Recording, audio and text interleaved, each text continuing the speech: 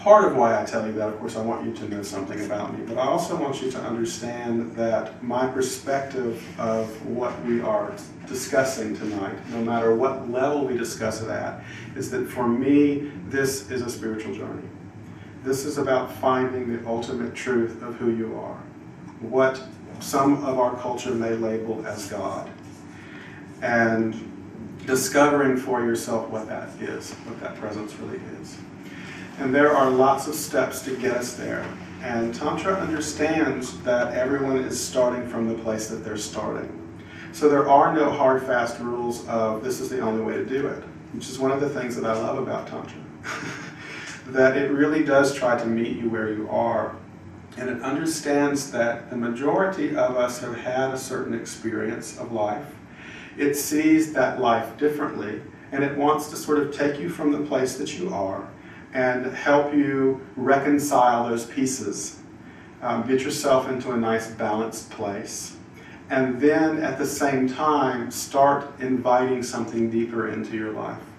When your life becomes balanced, then you can really focus on just continuing to grow. So, all of the things that I have ever experienced up until this moment, all of the things that happened to me before I met my teacher, now I understand that I was really learning Tantra the whole time, and I just didn't know it at the time. I had labels for all of these different techniques, but now I see them from a different perspective. And one of the things that I like to share with people when they're first starting to work with me, work with Tantra, I'm sure that most of you have probably seen the movie The Karate Kid. And if you remember how his teacher, young Ralph Macchio's teacher, taught him of having him sand floors and paint fences and all of these things that really seemed very like his time was being wasted, really. But when it came time to fight, he had this unconscious skill that he was able to use. And a lot of the tantric techniques, a lot of the yogic techniques, sometimes at first they really don't look like they make a lot of sense. But they are training your body, your energy, and your awareness to be ready for other things. And so I say that also because I don't want anyone to think that any technique that has been given to them is also the goal. Because it oftentimes can happen that you're given this technique and you think, oh, this technique is going to change my life, and you become obsessed with the technique itself rather than trying to understand what the lesson it is trying to give to you is.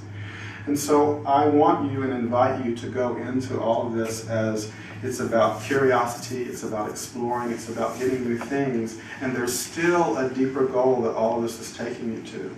So enjoy the experiences of the techniques and also try to learn how they are reflecting something deeper to you that is teaching you about your true nature, that's teaching you about your true self. Because if you get caught in the technique, then you get stuck. And we want you out of stuckness. We want you to benefit from the technique and to keep moving towards something deeper, whatever that may be for each of you personally. And not everyone has to long for enlightenment or self-realization.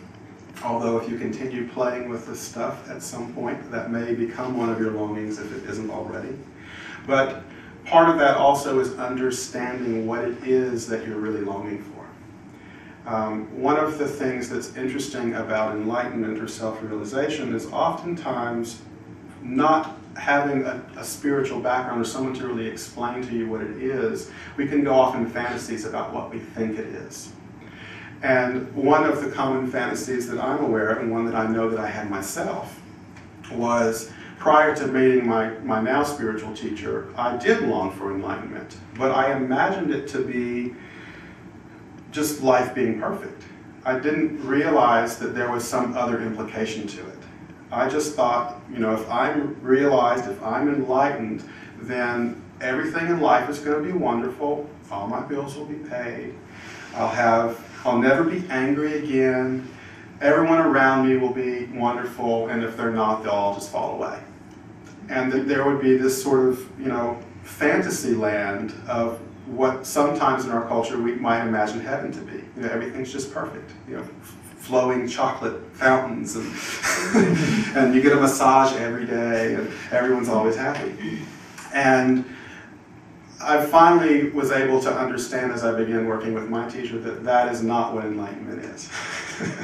That there is something else to it. And so the expectations that everything was in my life was going to be perfect, I had to learn to sort of reconcile, okay, what I thought and imagined was going to become perfection, there's a different place that perfection happens, and I have to understand what that different place is. To be able to not change this experience into something that I call perfect, but to see the perfection in what this experience is now. And to see beyond the different labels that have been placed around pain, joy, sadness, all of those different things. Enlightenment doesn't take those experiences away. It just gives us a different experience, a different place to look at those experiences through that changes the fundamental relationship that we have with them.